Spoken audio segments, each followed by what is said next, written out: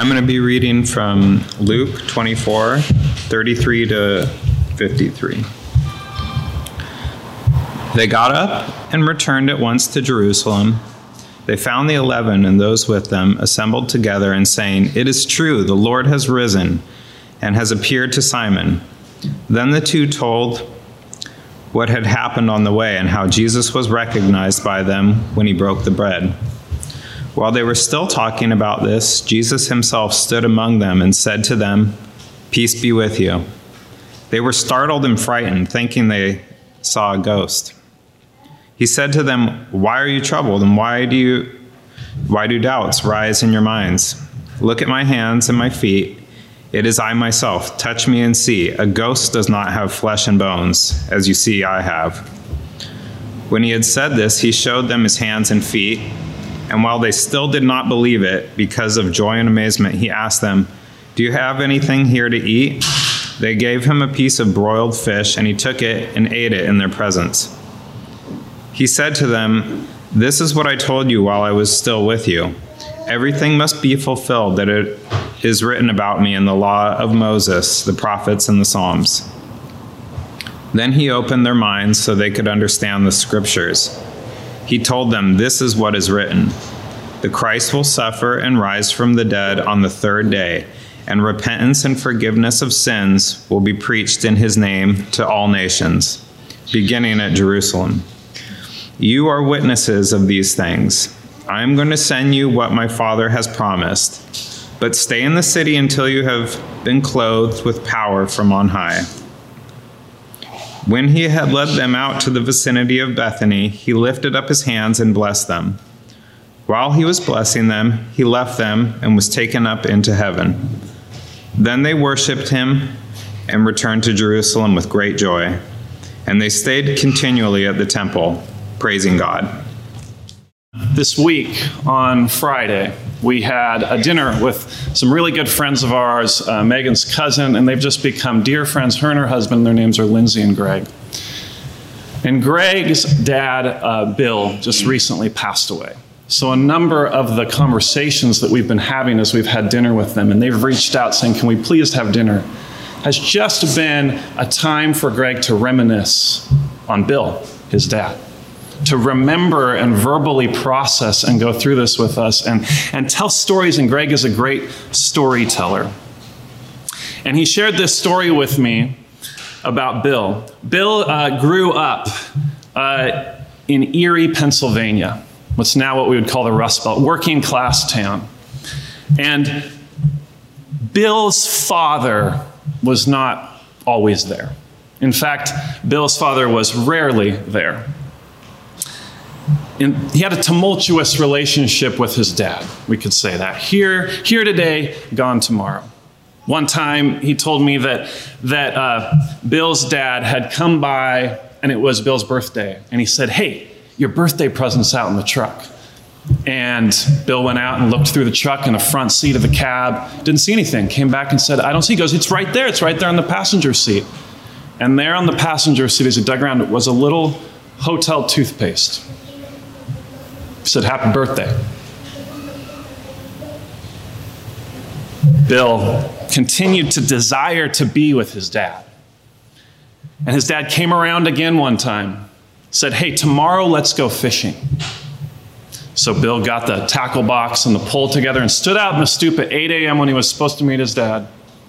8, 9, 10, 3 p.m. His dad never showed. Bill grew up, got a job, and in this small town, people know each other's names, people know who's doing what, who's where, and his friend comes and he says, "Hey, your dad just got a job where I work." He's around. Bill hadn't heard from his dad in forever. "Your dad's around." He said, "If you see him, could you tell him I'd really like to see my dad? I'd really like to see him.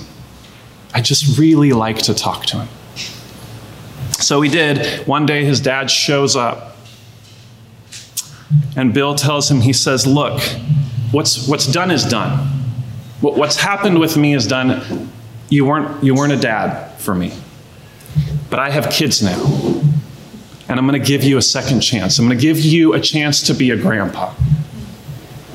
I want you to be a grandpa to my kids. Will you do it? Will you take this second act? In fits and starts, Bill's dad began to become a grandpa. First, he gave him a fake address and a fake phone number. Greg says he thought he was afraid he was going to come over and beat the tar out of him. But slowly, Bill's dad accepts the role of grandpa, and all Greg knows growing up is that grandpa was around making rubber band guns with the bandsaw, was around as just a regular grandpa, and his dad Bill never said one thing about it. So for all Greg knew, he had just a regular, quintessential experience with his grandparents, all because Bill gave his dad a second act. Bill gave his dad grace. He gave him a chance. He didn't deserve it. He hadn't done anything to earn it.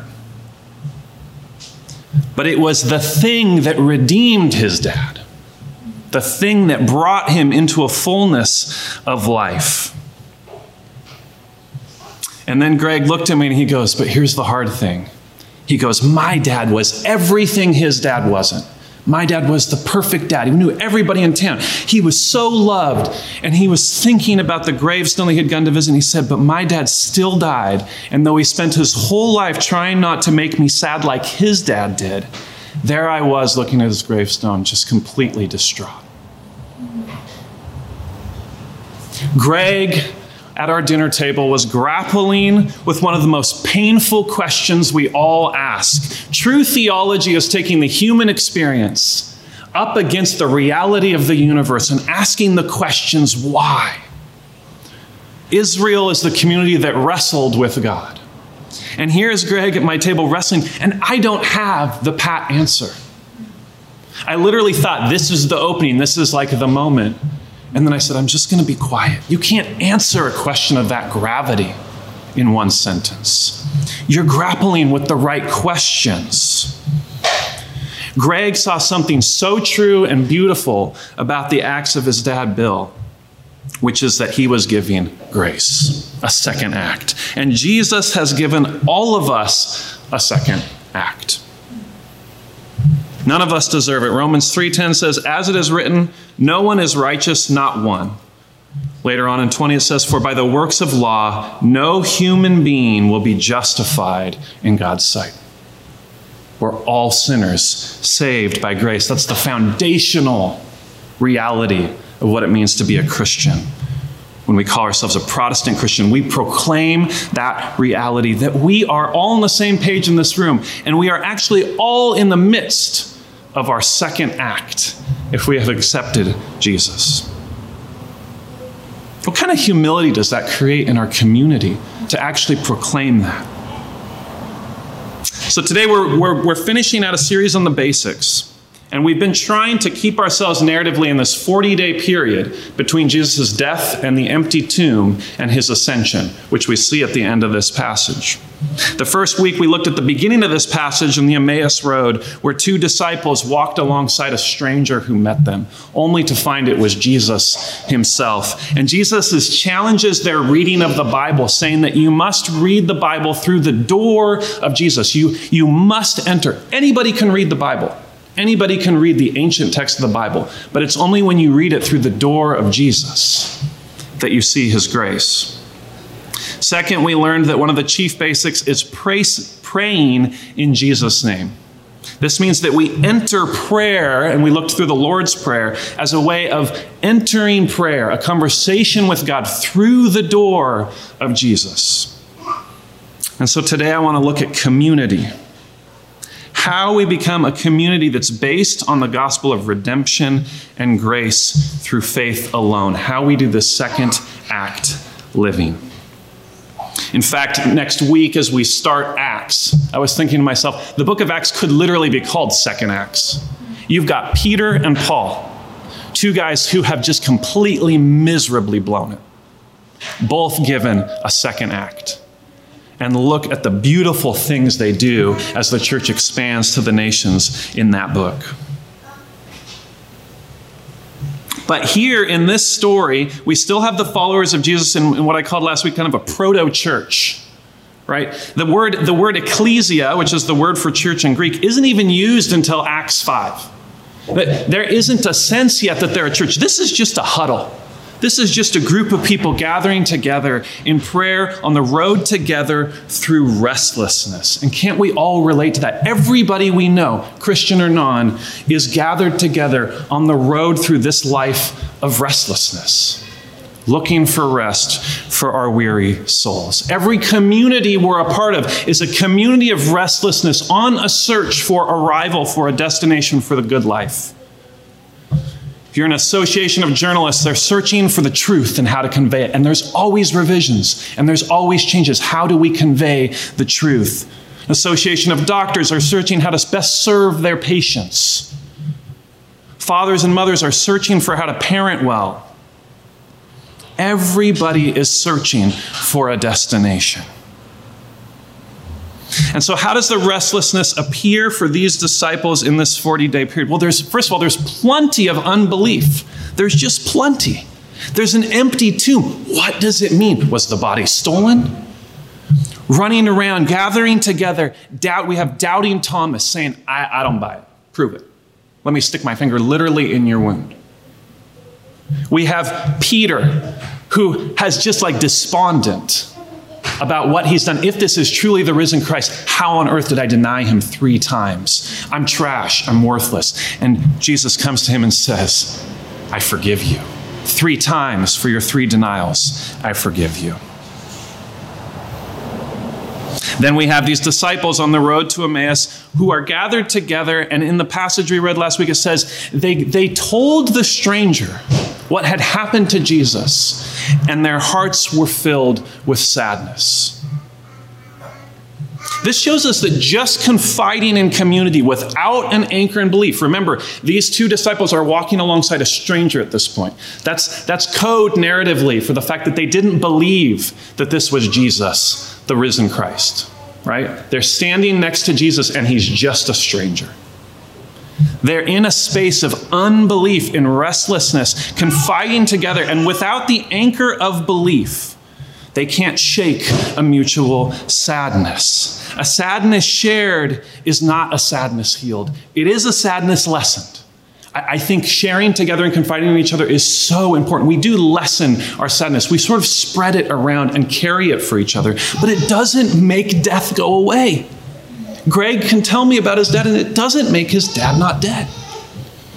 We share it. We lighten each other's load. But the sadness healed, that's what we're really looking for. That's what the community, the restless community of humankind is really looking for, is how do I heal the void? A mentor of mine this week said, John, he said, it's really not that difficult. Community, evangelism, talking to people about Jesus. Everybody in your church or out of your church is on a journey from unbelief to belief. Everyone you meet is on a journey from unbelief to belief. So as we practice this basics of Jesus, looking at going through the door of Jesus into these spaces of the Bible and prayer and community, we have to realize that to simplify all of this, we're called first to just believe in Jesus. And then the hard part for those who have accepted Christ in this room is that we are asked to continue to believe in Jesus. In light of questions, doubts, family dramas, problems, tragedies, personal sins, societal failings, confusing politics, burnout, no matter where we are, Jesus is drawing us to believe in him. This 40-day period has unusual numerical significance. If you look throughout the Bible, sometimes you have to understand a narrative in the Bible by looking at patterns. There are a number of 40-day patterns in the Bible, and they all indicate a period of trial, testing, and recreation. The first one is the flood of Noah. 40 days and 40 nights. Noah is in a recreation, a total recreation. He's being tested. He's in a trial. The second one we see is Moses traveling through the desert for 40 years. And in fact, there's 2 40s. 40 years in Egypt, and then he meets the burning bush, the test and reawakening of his soul and spirit. And then he has to carry the people of Israel through the desert for a 40-year period, for them to come from unbelief to belief. Always this journey happening in these pivotal moments. And so these disciples in this 40-day period, there's a nod here being made by the authors, saying, did you catch the reference? This is a time of reawakening. This is a test. This is a trial. Are you going to doubt and give up on Jesus? Or are you going to believe? Are you going to accept the second act in the moment, saying, you're right, you did blow it, but you have a chance? Jesus was known for doing this all throughout his ministry. Always he was offering a second chance. To Nicodemus, the Pharisee, the righteous man who knew it all, Jesus offered an offensive second chance. To the woman at the well who was a nobody and worthless, Jesus offered to somebody at the margins a second chance. To lepers, to prostitutes, to tax collectors, Jesus' ministry is full of second chances. This is just who he is and how he works. And then he comes, of course, as we mentioned, to the disciples who have all but abandoned him and left him to die alone. The point I'm trying to make here is, as a community, we're not entitled to Jesus. We're not here because we deserve what he's got for us. We're not here because we did what we need to do to get what we deserve. We are a community traveling still in unbelief to belief in the second act. And he is going to call us in this time to deeper levels of reliance and trust and belief. So the central question we're going to ask today about our community, Citizens Church, about the church community, perhaps some of you are just grappling with this whole idea of churches. Gosh, I've had so many bad experiences with churches. And we're going to ask the central question for community, which is, how does the belief in grace from Jesus, the gospel, the redemption that he gives us, the forgiveness of his sins, if we center this grace in community, how does it change how our community is living itself out? If we are a grace-based community, how would that change how we function as a church, how we remind ourselves of the way, the truth, and the life, how we live in the name of Jesus? Because that would change one fundamental key thing that we all get wrapped in, myself included, is that Christian community is not primarily about doing work to go from wrong to right. Christian community is not primarily about doing work to go from wrong to right. The gospel is actually not about self-help and working our way to a sinless state by our own bootstraps. See, we want it to be that way because that's so culturally comfortable for us. That's how we do everything else. That's how we educate ourselves. That's how we succeed at the workplace. That's how we buy our home. That's how we raise our kids. All of it is bootstrapping. We're a nation built on that. And so we want for that to be the case. But the upside down kingdom of Jesus is asking us to live differently. Let me ask you this. How's it working for you, the bootstrap? Is it answering the questions that Greg asked me at the kitchen table? Is it healing the sadness? All this bootstrapping. Is your righteousness making you a person who is more like Jesus? When he says, do not judge, do you find yourself being more or less judgmental when you've done everything right and you walk into somebody's house who has done everything wrong? I thought of this example. So this summer we had a few chances to get to the coast. And one of the things that you do when you're at the coast with kids is bring kites, right? Well, I have twice now been a really good, thoughtful dad that wraps up the kite really nicely. And then we had one trip where it's like, get in the car, back it up. And there's just, all the kites are just shoved in the bag. The strings are everywhere. They're all tangled up. And I pulled out the next trip. I pulled the kite out and I sat down, and this tells you something about me. Sat there, I go, leave me alone. I'm going to untangle this. I'm going to sit down and I'm going to fan this out and I'm going to untangle this absolute mess of cords. For so many of us, that's the story of our life. My family history, my current problems, the way I've screwed my life up so far. I'm going to get it untangled. No, give me a break. Give me room. I'm going to untangle this mess. For some of us, we're still in the midst of untangling. For sure that we're going to get to the bottom of it, even though anyone that would look at it would say, it's just hopeless. You need to give up. For some of us, we've already gotten fed up. We've cut the strings. We've just said, I don't even need the kite anymore. It's impossible. Life is meaningless. What's the point? And we descend, even if we confide with other people who agree with us, we descend into a state of hopelessness. Being a Christian is realizing that your tangled mess can only be untangled by Jesus. Okay? The tangled mess can only be untangled when you hand it. Jesus says to Peter, will you feed my lambs? Will you feed my lambs? Will you feed my lambs? 3 times. It's not Peter feeding the lambs 3 times after that gets him off the hook.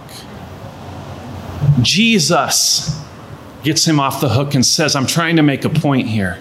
Just go and be a witness and proclaim things in my name. Trust me to untangle the mess. So we get into this works-based righteousness. We get into this right versus wrong thinking. And we think, no, I've untangled the scriptures. I've made my sense out of my nonsensical life. And we find some path in that we are proclaiming our righteousness in. But if Jesus is not the center of our belief, the center of our community, which means if his grace and his second act redemption is not the lifeblood of how we act, then we've found a false gospel and we're preaching it. Or if we've cut those cords, we're like the huge, growing, young Christian deconstruction movement on YouTube right now that is saying, just cut the thing. You don't need the kite. Belief? Are you kidding me? How backward are you? That was for your parents and your parents' parents. No, the truth comes when you cut it all up. Just get rid of it. In his book, Life Together, Dietrich Bonhoeffer writes this. He says, since the Christian is the man who no longer seeks his salvation, his deliverance, his justification in himself, but in Christ Jesus alone, he knows that God's word in Jesus Christ pronounces him guilty, even when he does not feel his guilt. And, here's the good part, God's word in Jesus Christ pronounces him not guilty and righteous, even when he does not feel that he's righteous at all.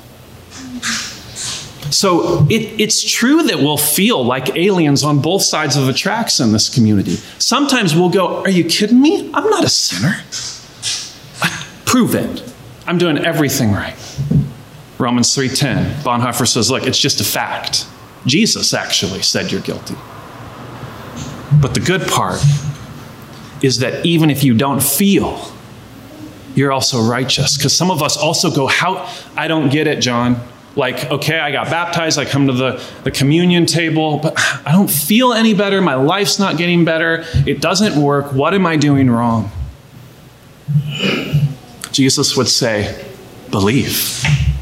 Believe. You're not believing, perhaps. Or perhaps you are believing and you're reading the signs of the seen and you're giving up on the faith of the unseen. When you give up on the word of Jesus and his grace for you, you begin to feel hopeless. When you think that the path of your life and where you are in your deathbed indicates whether you were a good Christian or not, by the seen trappings of your life, by the seen things that you have with you, by the way people relate to you, the word is not proclaiming its grace and righteousnwe for you. See, when we're untangling this kite, it means that sometimes when we give that string over to Jesus to untangle, we jump in there, we say, no, that one. No, that one. And then the kite's tugging on it, and we're getting frustrated because we're trying again to take it all back. Bonhoeffer continues, he says, the Christian no longer gives of himself by his own claims and his own justification, but by God's claims and God's justification. So, we come here all the same in Jesus, in Christ Jesus. It's the beauty of the Christian community. There's no status here. There's no superiority here.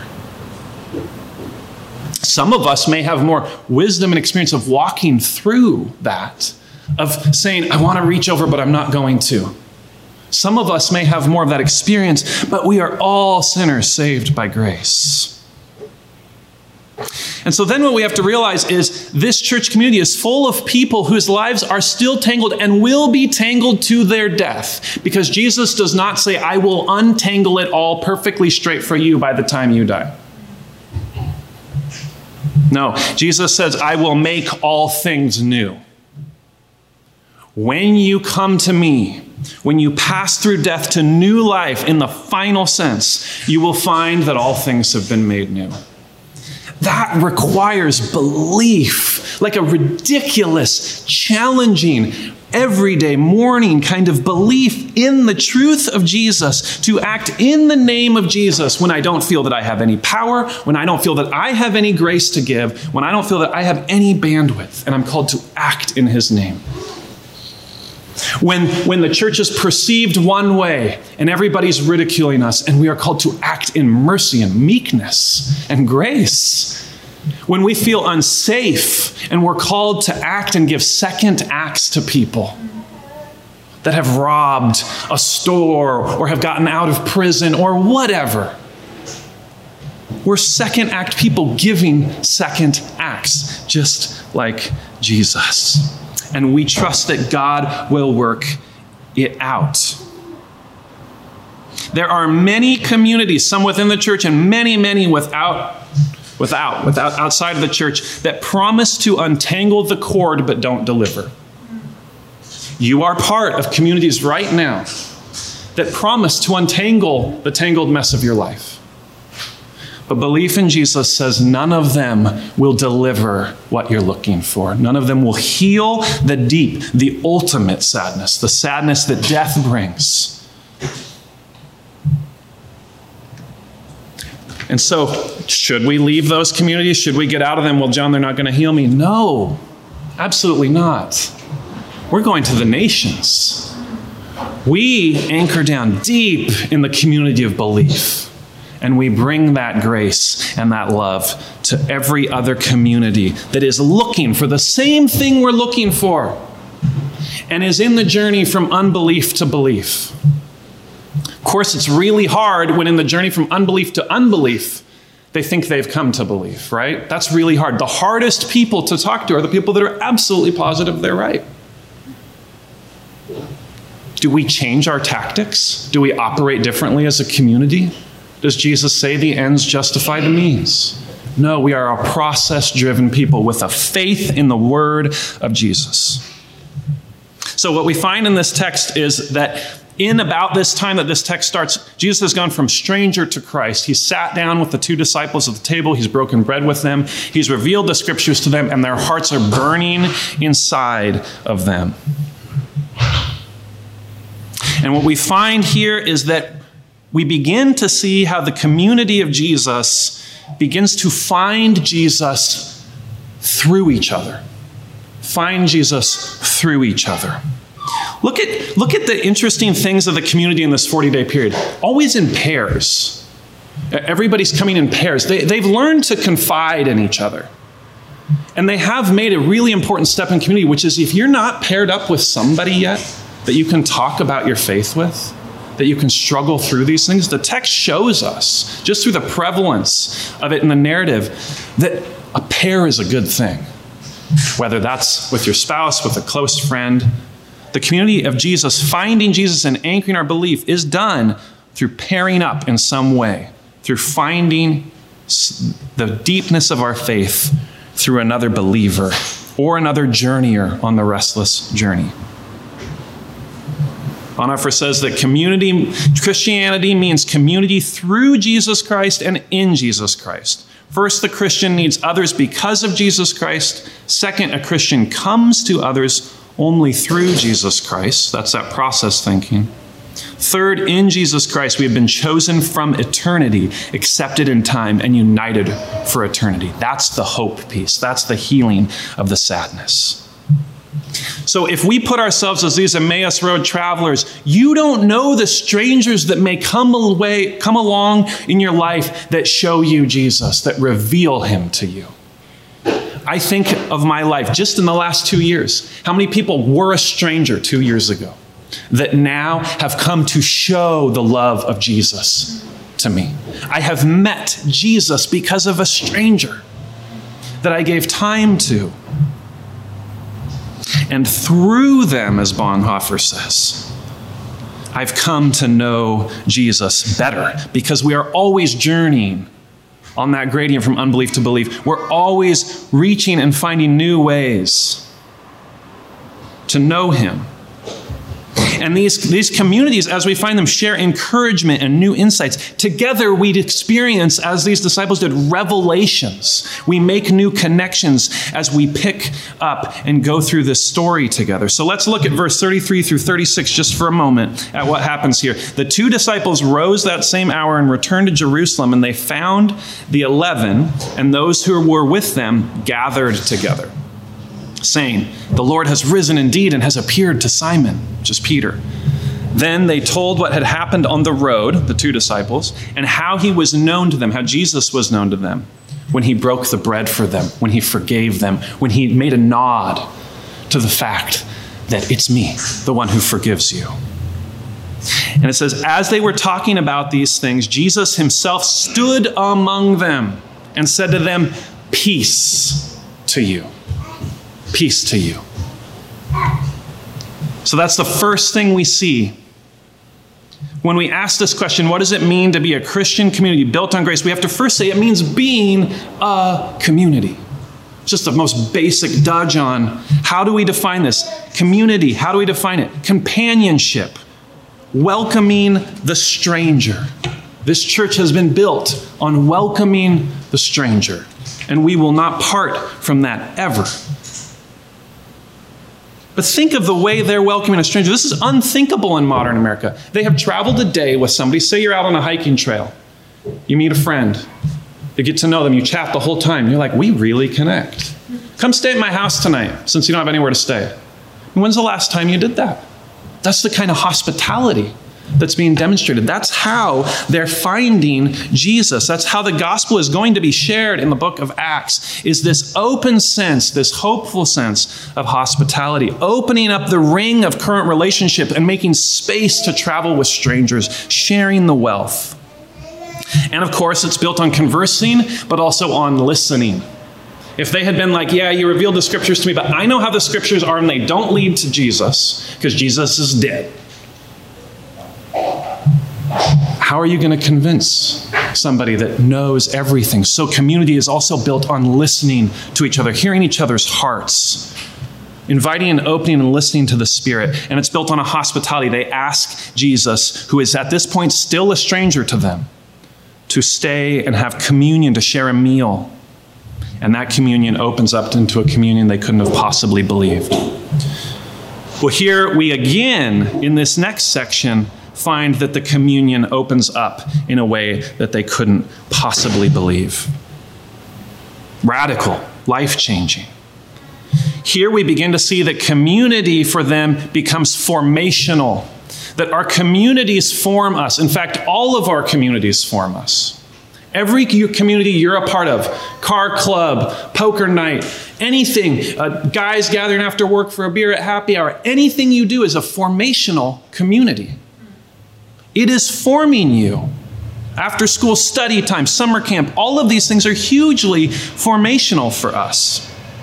And so the importance of having a community of believers in the church as a formational community for you is that you will build your life around the expectations of others. It's just natural for us as humans.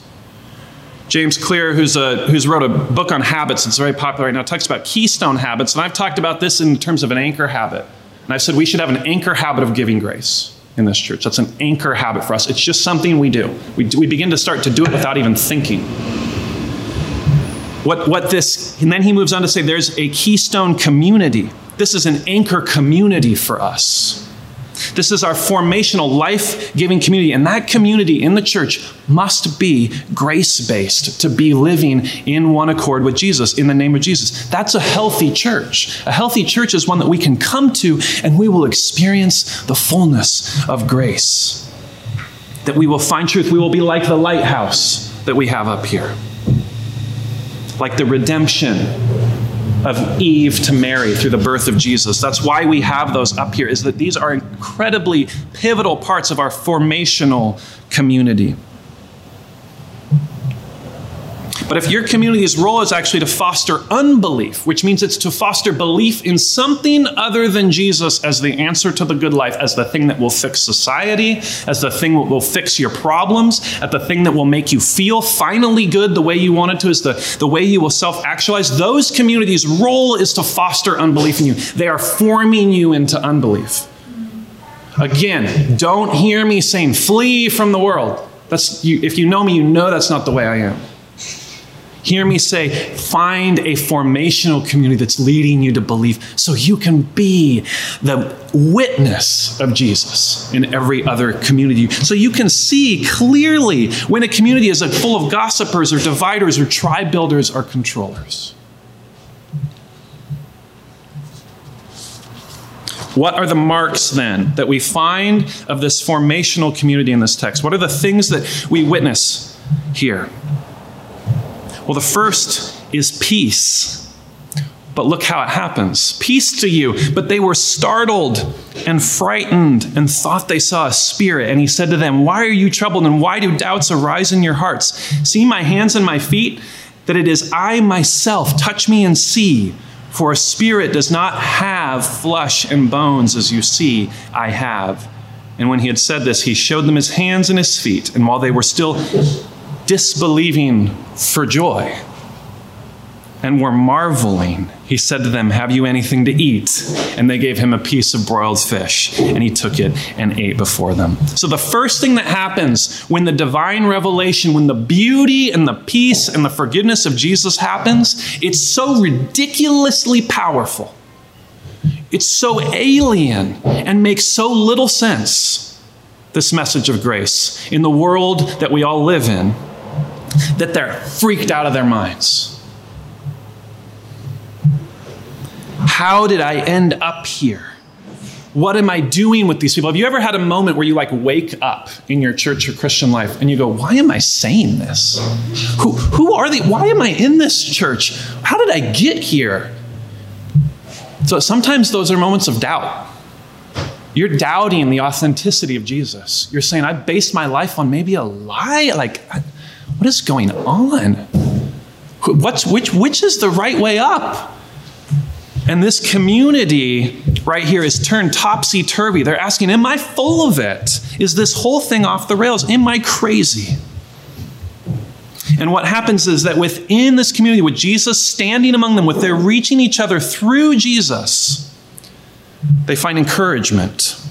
The encouragement they had in conversations about Jesus makes it through the doubt to encouragement again, to peace. Jesus asks them, he says, why do doubts arise in your hearts? And then we see that they become at ease, and a spirit of peace, the peace he commanded in his word, prevails in them, and their hearts turn from disbelief to disbelief in joy. Now, what's the difference between that? Here's the best way I can explain it. Okay, if you tell a kid, I have some news about your birthday party, and then you stop, you might see that kid's face just go, what, is not going to happen? We couldn't, what's going on? And you go, we're going to go to Disneyland.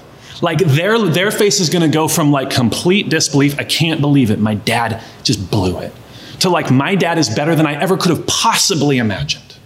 I'm just running around with joy. I have gone from disbelief to disbelief and joy. I can't believe it's true. It's so good. It's too good to be true. And the gospel, will hit that funny bone for us. It will tingle that spot in us. And the devil will say that's because it is too good to be true.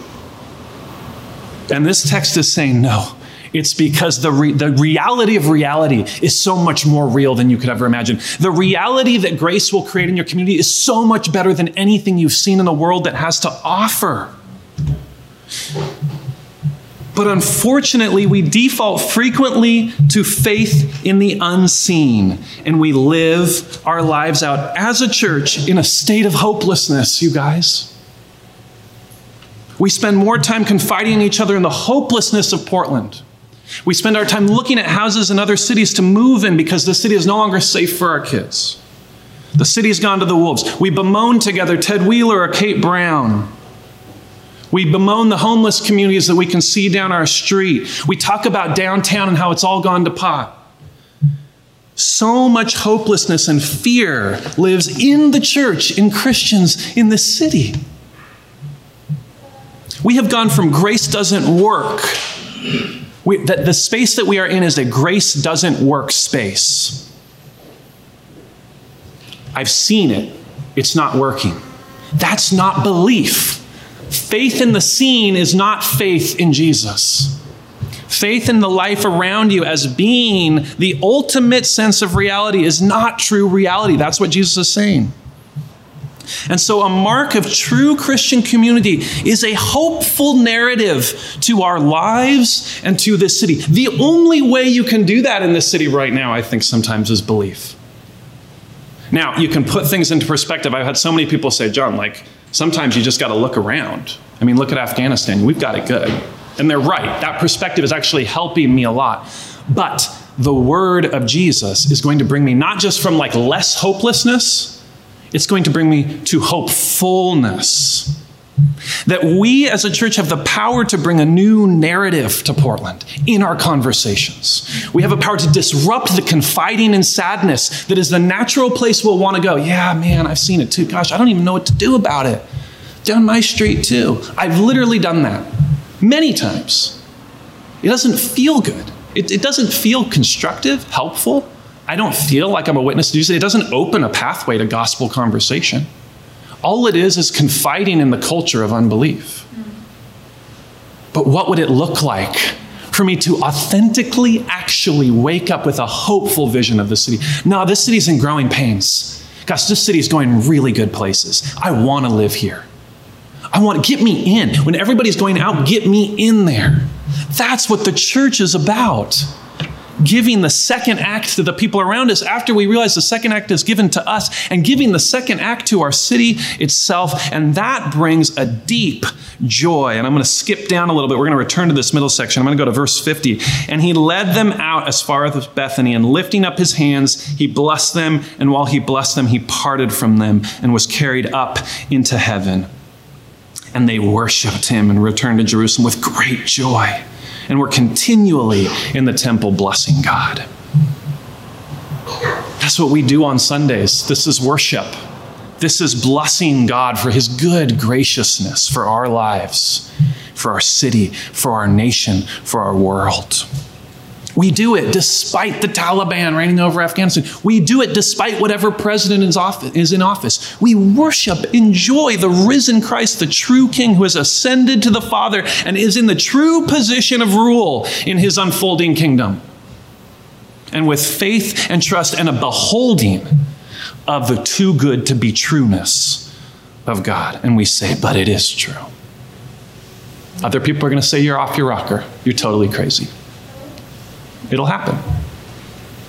You come to the community of belief. You anchor into the formational community. You find encouragement. You fuel up. You go out in pairs. You get hopeful. You give joy. We come here, and what do? On both sides of the message, what do we do to envelop the service? We sing together. Megan and Sarah have created a space for us to practice joyful singing together, living in the peace of Christ together. So that brings us to the practice pieces here. Let's just use this as an example. True story. Some of you remember this. 2015 at a historically black church in Charleston, South Carolina, a shooter opened fire in a Bible study, killing 9 people. And that church became a witness to the watching world as a viral video spread of Nadine Collier saying, "I forgive you." Her voice breaking with emotion. She said, "You took something very precious from me. I will never talk to her again, the one you killed. I will never, ever hold her again, but I forgive you and I have mercy on your soul." "I acknowledge that I'm very angry," said another relative of a victim. "But one thing that my sister taught me is that we are a family that love built. We have no room for hating, so we have to forgive, and I pray God on your soul." That sounds like belief to me. That sounds like a community that is witnessing the glory of Jesus. We're looking at all these news articles about the hypocrisy of the church. You're looking at the wrong formational communities. Inspire yourself with the communities built on belief and the word. Notice how she's talking not of Jesus there. She says, "We are the family that love built." The most immediate human thing for her is just to relate to her formational community. But it's still a gospel witness, and it proclaims in Jesus' name. Because in proclaiming in Jesus' name is not puffed up and self-righteous. It's not angry or superior. It's not loud and boisterous. It's not how Jesus acted. When we proclaim in Jesus' name, we proclaim in graciousness. We take the bullet. That's the act of proclaiming in Jesus. It's not about a journey from wrong to right. It's a journey about unbelief to belief. The Charleston shooter was given a second act spiritually. Still had to go to prison. Still, I don't know all the details. Still had to face the law. But the community of Jesus communicated the message of Jesus, which is that my grace abounds for you too, just like all of these others. So in verse 47 and 48, Jesus says, he goes, "Thus it is written that the Christ should suffer on the third day and rise from the dead, and that repentance for the forgiveness of sins should be proclaimed in his name to all nations, beginning from Jerusalem. And you are witnesses of these things." A witness vouches for the truth. Here we have a story of gospel witness, grace-based witnessing that is absolutely strengthened by the community. I am positive that Bible study gathered around each other in encouragement, praying hopefulness, praying the word. If the devil gets those people off in their own little silos, it's over. There's just a huge importance to the power of community. Now let's contrast this with True Story on the I-5 drive. Two signs next to each other. I think one said, "Jesus saves sinners," and the other one had John 3:16 on it. Two big billboards. In between it says, christiansigns.org, buy yours today.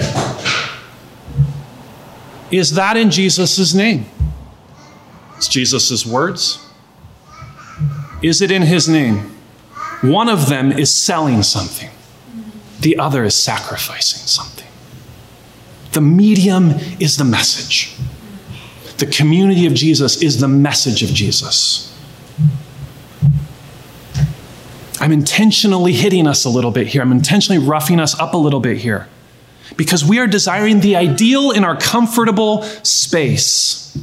We want what Bonhoeffer calls the wish dream of community, and we don't accept the reality of the broken community of the church, and we're not rushing in to be the redemptive influence sometimes. So this is a reminder for those of us who have gotten comfortable to jump in. If you're an undercover Christian, talked about coming out of the closet, coming out of the Christian closet in your workplace. Do you hide that you go to church? Are you not authentic with people around you? Imagine if somebody found out that you had been hiding that from all the time. It'd be so weird. They'd be like, everyone else I know tells me about their actual life. You're afraid. You're afraid. Come out of the Christian closet in your workplace, with your friends, with the people that you're trying to be two people with. Understand that there's a mess that you're going to come into. The Christian community is a messy community. A lot of Bonhoeffer here today. His book, Life Together, inspired a lot of my thinking here. He says, often we take for granted the order of our churches. We find comfort and we dwell there. But Jesus lived in the midst of his enemies. At the end of his disciples deserted him. On the cross, he was utterly alone, surrounded by evildoers and mockers. So the Christian too belongs not in the seclusion of a cloistered life, but in the thick of foes. And then here he quotes Martin Luther. He who will not suffer this does not want to be of the kingdom of Christ. He wants to be among friends. He wants to sit among the roses and the lilies. not with the bad people, but with the devout people. And then he says this scathing, "Oh, you blasphemers and betrayers of Christ, if Christ had done what you are doing, would you ever have been spared?" Every one of us right now, we're all sinners.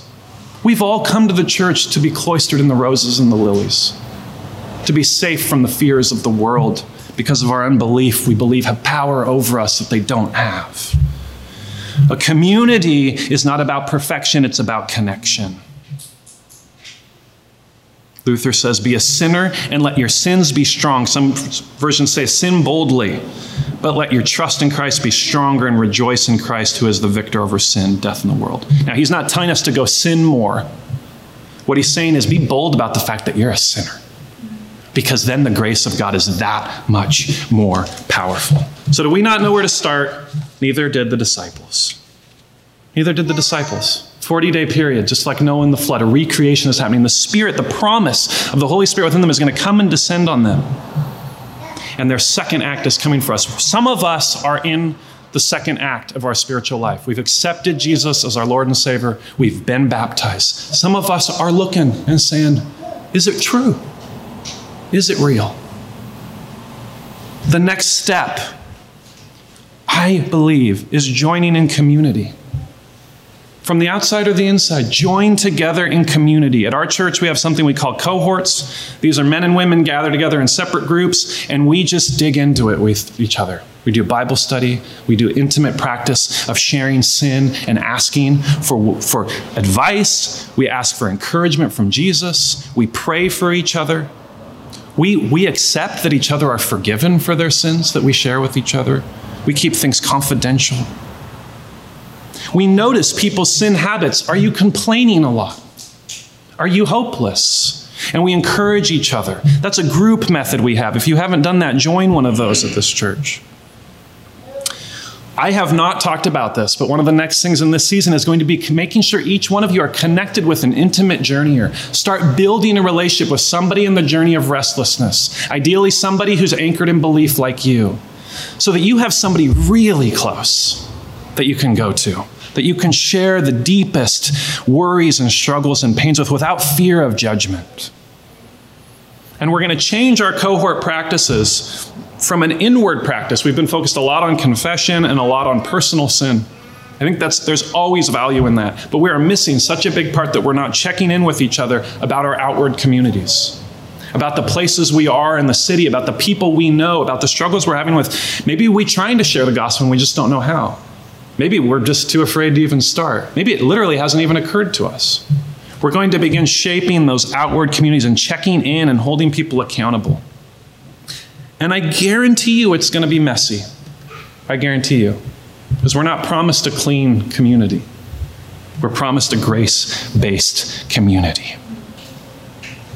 Because we have this God. The Gospel of Luke starts the way it ends, with people in the temple of God praising him and blessing his name. And why?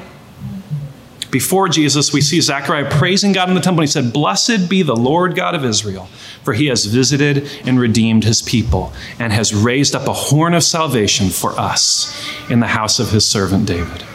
And it ends in the same place, praising God in the temple, the ascended king, and it completes the circle. There is a continual blessing. We are blessed by God as he ascends upward, and we are blessing our rescuer, God. Let's pray. God, pray that you would convict us today. God, if it felt a little harsh for us, I pray that you would bring your gentle hand on our shoulder right now.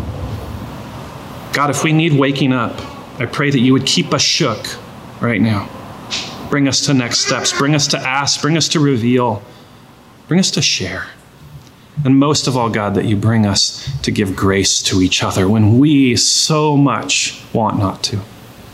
That we would be known by a community of grace, not because it's going to work in the short term every time, because your word promises through belief in you that it is the way. Pray these things in Jesus' name. Amen.